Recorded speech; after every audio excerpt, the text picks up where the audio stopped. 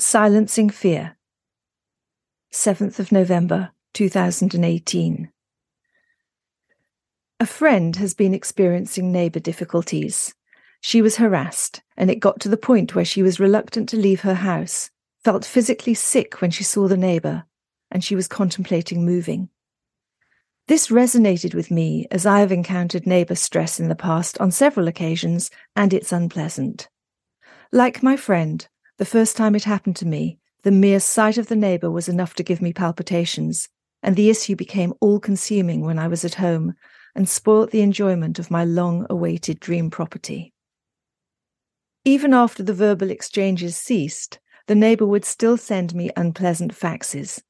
I felt violated as they spewed out of the machine into the heart of my home without my consent, and the mere sight of him continued to evoke a panic response in me. Having turned my life upside down to move to this property and invested everything I had in its renovation, the building of equestrian facilities, and getting 20 acres shipshape for the horses, there was a lot at stake. I was in the middle of nowhere except for 2 neighbours, one on either side of me. Basically, a hamlet of 3 cottages. This concerned me when I bought the property. However, I convinced myself that the upside was I wouldn't be completely isolated. I contemplated moving to get away from the problem, but decided against it, as I hadn't found a way to neutralise the anxiety, and I was worried it might become a repeating pattern in the future. The big question was how to deal with something so invasive and so personal. After much introspection, I realised I needed to acknowledge the fact that I had a right to be there. If I couldn't do that, how could I expect anyone else to? It would also help me to exude an air of self-assurance and confidence that might change the dynamics of the situation. After all, I understood the power of thought and its effect on the people around me. However, anxiety is rooted in fear, and while this exercise worked to a point, it wasn't enough to completely change my vibe.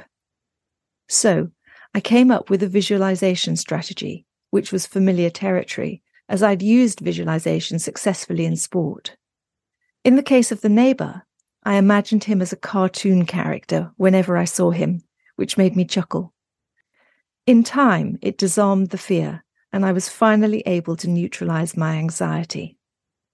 As if by magic, the intimidation by fax campaign stopped. Anxiety is a strong negative emotion. My neighbour picked up on it and responded to it.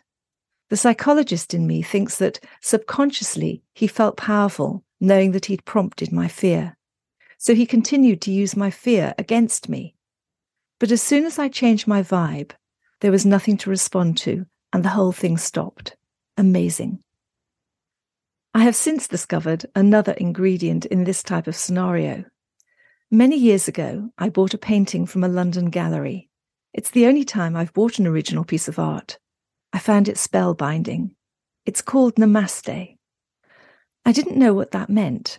I just loved the painting. Years later, the concept of Namaste has become an important part of my life. It means the God in me greets the God in you. A greeting used by millions of people on the planet, though sadly not in the Western world. What does it do for neighbour relations? It means recognizing that there is a spark of divinity, the creative source, God, call it what you will, in all of us, and this connects us.